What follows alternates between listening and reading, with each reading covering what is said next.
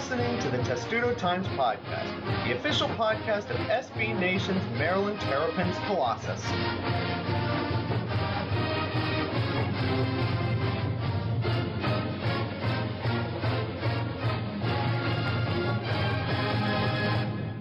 And welcome to episode 83 of the Testudo Times Podcast. We're dusting the cobwebs off this thing because we haven't done a show in a month. You know, life, the universe, and everything gets in the way. Graduating from Maryland and all. Some of us have. Some of us now are upperclassmen. Thomas, how does that feel? It feels a little weird, I guess. The whole halfway done with college is, I don't know. I don't really know how to feel about that yet. You shouldn't know how to feel about that yet because it just happened. So you'll have some time. Once you start looking around at kids on campus and you're like, wait a minute, they look too small. How are they in college? That's when you'll know you're a bit old. That happened with me when your class was walking around my senior year. It was weird. Jared is also here. Jared, you're also going to be an upperclassman. Does that feel weird? Not really. I guess not any more weird than already being older than people in college. This year walking around with freshmen on campus was, I guess, as weird as it has gotten. So I'm sure it'll just continue to progress along that same path next year. I don't think you really think about people younger than you on campus until you get to be a junior or a senior. As a sophomore, I never thought of that, but maybe that's just me. There's a lot of Maryland stuff that we need to talk about. Hopefully you enjoyed our little interviews and special things. Thomas's with Brenda Fries is very good, and that still holds true. It's a good interview, and you can still listen to it. But we have some things that we need to get to. The reason why we waited basically until now to do this podcast was because we were waiting on probably the one you all thought, the decision that was going to be a fait accompli, which is Justin Jackson's decision to return to Maryland. Thomas, I know we repeated on this podcast 1,000 times that none of us thought he was going to leave. But now that he is officially back, we have a good sense of what the team's going to actually look like come the fall. Yeah. With Jackson, he never announced that he was entering the draft. And so it always felt like, he didn't want to make a big show out of being there. He did get a lot of very good reviews when he was in the draft, when he went to the combine. A lot of scouts really like, obviously if you just show up with a 7'3" wingspan and you know what to do with it somewhat, a lot of people will be intrigued. And I think that's what happened with him. But, he'll probably be a better prospect next year. So that's really what went into that decision. It's really what I expected to happen, but it is always a natural, drawn out process, and it is what it is. And yeah, I mean, but between him coming in, him coming back, MJ Walker not coming in, this is pretty much, we're starting to see the roster almost set. I don't really think maybe one more player might come in, but I don't know exactly where that would come from. It would be like a Tomajic out of nowhere kind of a deal. A Turgeon special. Oh, yeah. I mean, and knowing Mark Turgeon, that it's most likely that something like that will happen. But whoever that is, I don't expect to be a big contributor next year anyway. This is definitely true. So with that, I think we now have a pretty good idea of what the rotation is. And, I don't really know what this team is going to be capable of because most hopes would ride on, those, recent freshmen, rising sophomores taking a step up. And, you just never really know what kind of steps they're going to take.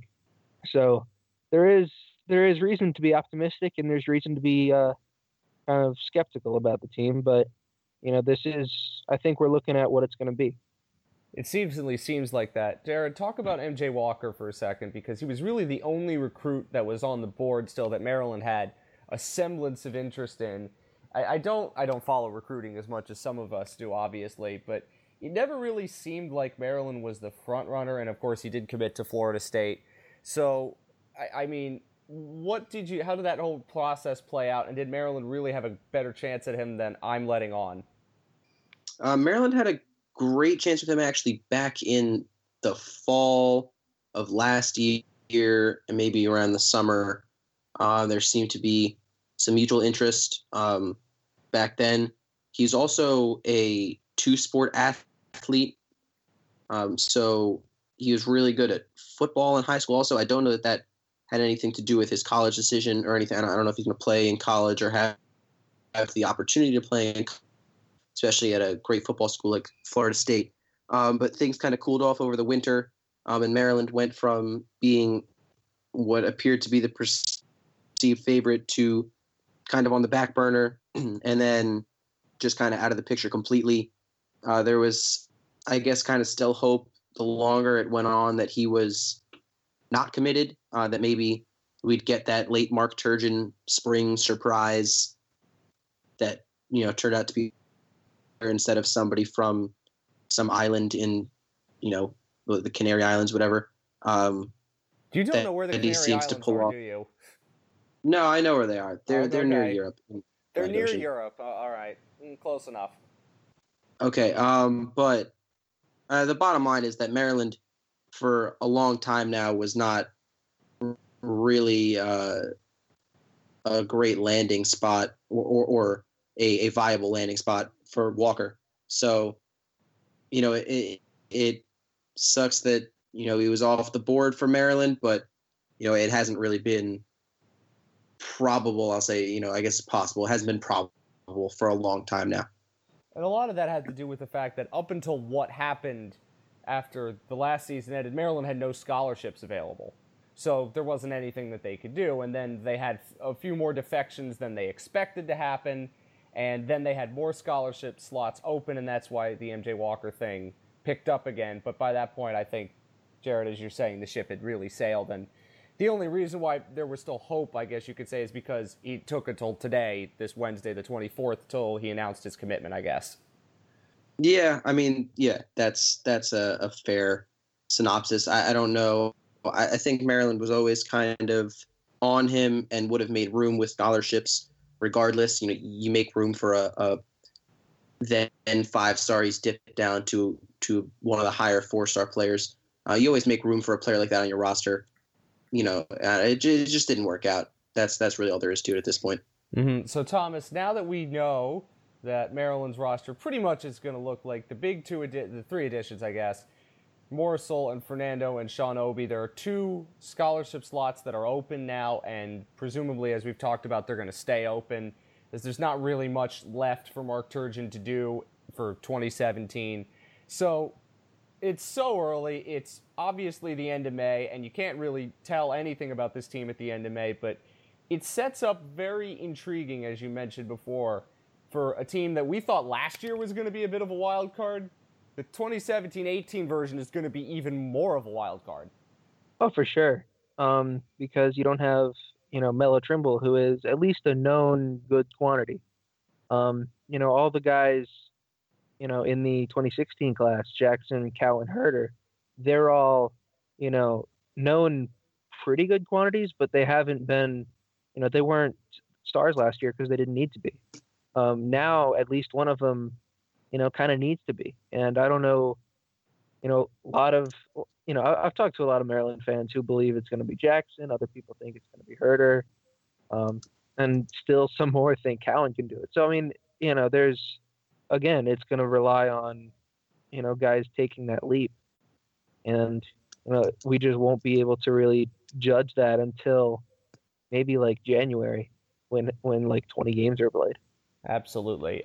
We know a couple of those games, at least the out-of-conference schedule now. We already knew that they were going to be playing in a tournament in Niceville, Florida. Isn't that a great name for a town, Niceville? Anyway, Maryland will score and win a game, scoring 69 points, evidently. And they have announced also Maryland's opponent in the Gavitt tip-off games, which is Butler at home, which is a pretty good game in out-of-conference play, because last year Maryland's out-of-conference schedule was egregiously bad. And playing a Sweet 16 team is not anything that anyone should complain about. So it'll be a good little early test for Maryland in November when they play Butler at Xfinity Center. There was also a bit of minor football news, a couple of commitments. One of them was, I believe, a tight end. But the other is a very interesting story, Jared. Why is a former Boston College basketball player coming to Maryland to play football? Oh, he's from the area. Originally went to high school in the area, so it's kind of a bit of a homecoming for him. I think, I mean, the answer to why, I guess, is, we have an opening at tight end. Maryland is not a a deep team at the tight end group right now, so there's plenty of space for him to come in and compete there. That is presumably what position he'll play. If you go to Garland Owens' Twitter page, the pinned tweet is of him showing off his incredible vertical leaping skills, which are unbelievable. And it's just kind of he could turn out to be one of those former basketball players turn tight end. I mean, I would hesitate to call him a star before he gets on the football field, but he seems to be athletic enough to have that kind of potential. So that's that's just a positive right there. And coming home, it seems like a lot of these kids, he's not the only one who's played outside of the area who's transferred back to play football at Maryland at home. So it's just one of those things that kind of worked out at the right time for him. Is he eligible this year? He's going to be a grad transfer. Oh, okay. 1 year right away, and that's it. Oh, very cool. Maryland has also recruited a conventional tight end for 2018. And Thomas, as we were recording this, I just remembered that, isn't it Ray Lewis's son, who is a wide receiver, is transferring to Maryland and able to play next year? I believe Ray Lewis's son is a conventional transfer that is not going to be eligible in 2017. I meant my next year is 2018. Oh, next year, yeah. Yeah, next year is 2018. See, we're at the time of year where next is such a... Yeah, it's a weird, vague, and nebulous term, isn't it? Yes, but 2018, yeah, Rayshad Lewis, the small, not linebacker-sized son of definitely linebacker-sized. We needed to qualify that. Yeah. Actually, I mean, so Rayshad was I think he might have even been a 2-star recruit, but he went to Utah State and had... I mean, it's tough to compare like numbers across, systems, especially in college football. But he had more receptions than any Maryland receiver did last year. That's not hard to do. No, I mean he had 44 as a freshman, and no Maryland receiver had more than 40. So, he I think will bring a little something different than a lot of other guys they've been bringing in recently. So. It'll be interesting to see how he fits. Maybe we'll be able to get a sense of it in fall practice, but we certainly won't see it in a game for a while. Not until it is a fun thing, though. I don't know to what extent this means that Ray Lewis will be involved in Maryland football. Like to what extent, other than just like a parent of a player, or being in all those Under Armour ads. Yeah, but it's a nice name to kind of just have around, really. Can't complain about that. I'm pretty sure DJ Durkin isn't complaining about it. No, and it sounds like the kid is, a good player, good kid. So. Yes. So let's move on now to really what you want to hear about, which is the spring sports. And a couple teams are in big time. The teams that are usually in the big time are at the big time again. Both lacrosse teams at the Final Four again. Thomas, please finish this sentence before I get bad flashbacks to last year. I mean, what? I don't know about anything that happened last year. I just know that this year's teams are good. So anyway, last year's teams. Yes, I see what you've done there. Yeah, they were fine. They were really good.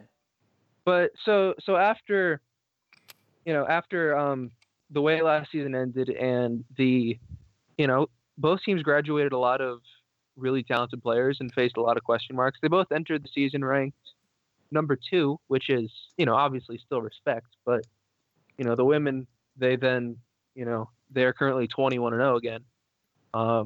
And the men, by the end of the season, had taken the number 1 spot. So they both took the number 1 seed in the tournament. So they've so far answered every question that anyone could have had. And they both look like very good. They're the favorite in both instances here, which, do what you will with that information. The Especially the men have to guys. play. Especially the guys. Yeah, the men have to play Denver, who beat him in the 2015 title game. Maryland now is way better than Maryland was that year. Just way more into it on offense. Alex Littlehales actually wrote about that today. The women play Penn State in the semifinal on Friday. Yeah. Penn State is actually probably the other best team left, other than Maryland. Because all the other good teams lost, apparently. Well, yeah, Boston College and Navy are the other semifinalists, and both are unseeded. And Maryland beat Boston College by 8 earlier this year. It'll be an interesting dynamic. It'll be a fun weekend, I hope. Hopefully it ends well. Hopefully it's more fun than last weekend. And the other game for the guys is Ohio State and Towson. Now, Maryland lost to Ohio State in one game and then beat them in the Big Ten tournament title game the other time they played. So it would be interesting if Maryland ended up playing Ohio State in the final. I don't know if they played Towson or not. I always assume they do because it's in state, but I don't think they did. Did they? They did not play Towson this year. Oh, okay. But you know that Maryland little connection's always a fun one. Oh, and of course the game's in Foxborough and not in Baltimore. Yeah, which would mean, I mean, for the women, it would either mean, they play Boston College in, Foxborough, which might be a different dynamic than playing them in College Park as they did earlier. Or Navy, who's another Maryland team. Yeah. So those are your options. Obviously, you have to beat Penn State first, and Penn State gave them really their toughest test of the year until last weekend. True. And beating Penn State in any sport is always good. It's complain fun about that. Jared, do you have any thoughts about lacrosse? And hopefully this is the year that the guys' 42-year drought with winning a title finally ends. I think there have been too many close calls. The gods have to give them one at some point. No, I mean, I think you guys pretty much covered the important things. I'll just say, growing up a Maryland fan and watching this men's team specifically, kind of get to this weekend and just lose over and over again, sometimes in more heartbreaking fashion. Last year than others. I thought we told you not to mention what happened last year. No. Thomas opted not to mention that. I think that, as the Maryland fan that I am, I think it's important to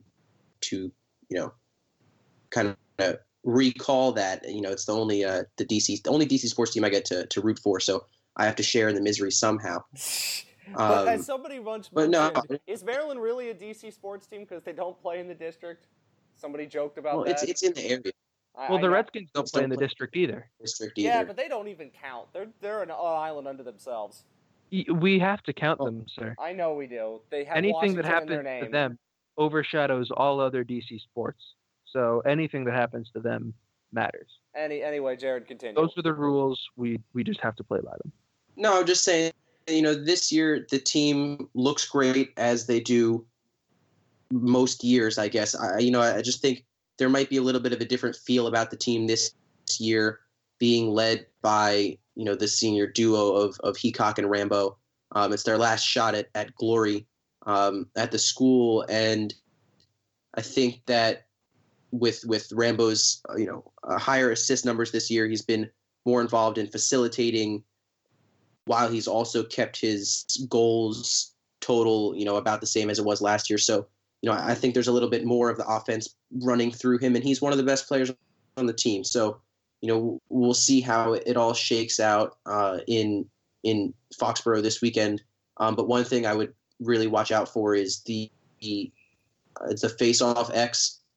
Maryland is going up against that kid Baptiste from Denver in the semifinals, and he's the best face-off guy in the country. So, it'll be important to kind of limit Denver's possession so Maryland doesn't play defense all game, because we saw how, Maryland played against Albany with Albany on defense all game. Maryland was up 10-2 at one point and 12-4 at halftime. So, it's important to maximize Maryland's possessions and minimize Denver's possessions. Mm-hmm. Absolutely. Those games, the guys are on Saturday and Monday, hopefully, if they win, and the girls are Friday night and then Sunday, hopefully, if they win. And we know you'll all be watching those games as will all of us.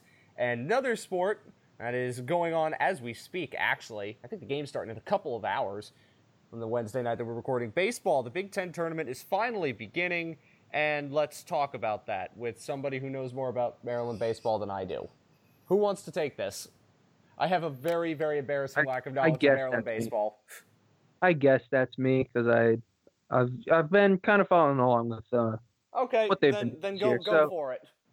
Okay, thank you. So yeah, as we say this, they are just about to start Big Ten play, probably around an hour from as I'm talking. But yeah, they kind of backed into this tournament. They've lost, I think, 4 series in a row, including a couple of the teams they really shouldn't be losing series to. They lost the series at home to Northwestern, and they entered, I think, that weekend 20-1 at home, maybe 20-2. So, like, they are struggling at not a very good time to struggle.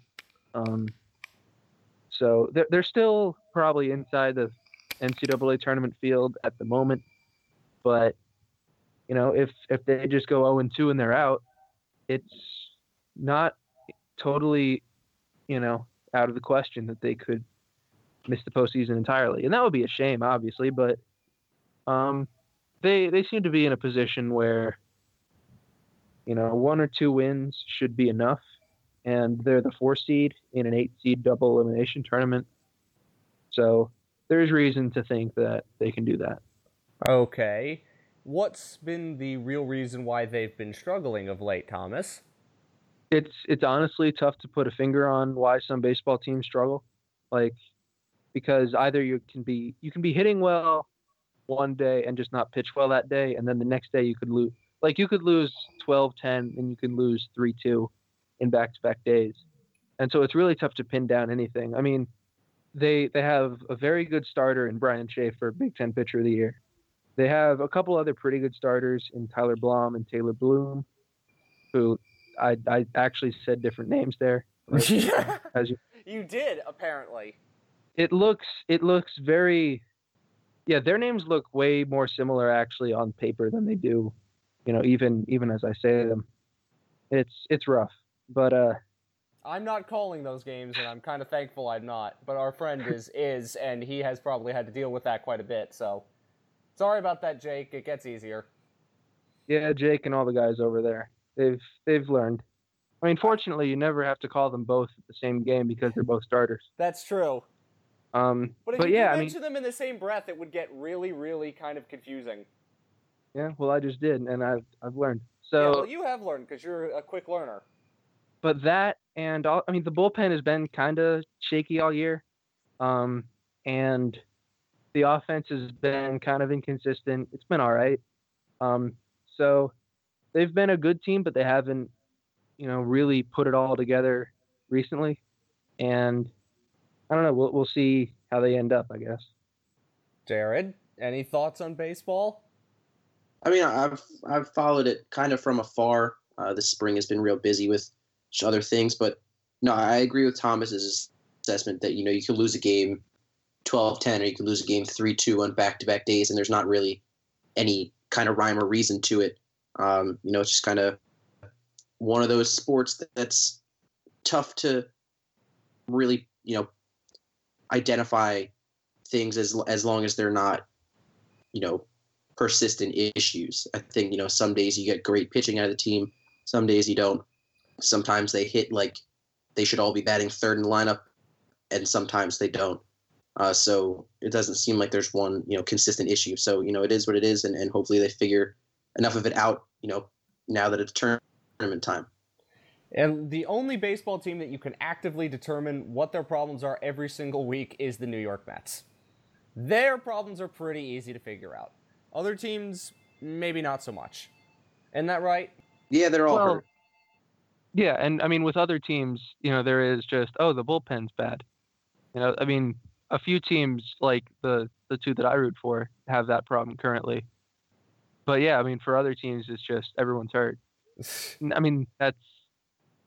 I actually don't know what I would rather have, healthy bad players or good injured players. You could be the Mets and have both. Maryland doesn't have to deal with these issues, but I know this is what happens when you get to this time of the year and we're riffing about random stuff on a Maryland podcast. I don't know. Mike Schwarren is pitching very well in the minors for the Red Sox, by the way. Oh, Just is while he? we're on pro baseball, yeah, no, he's the Red Sox number 12 prospect, I think, right now. Well, that's not bad.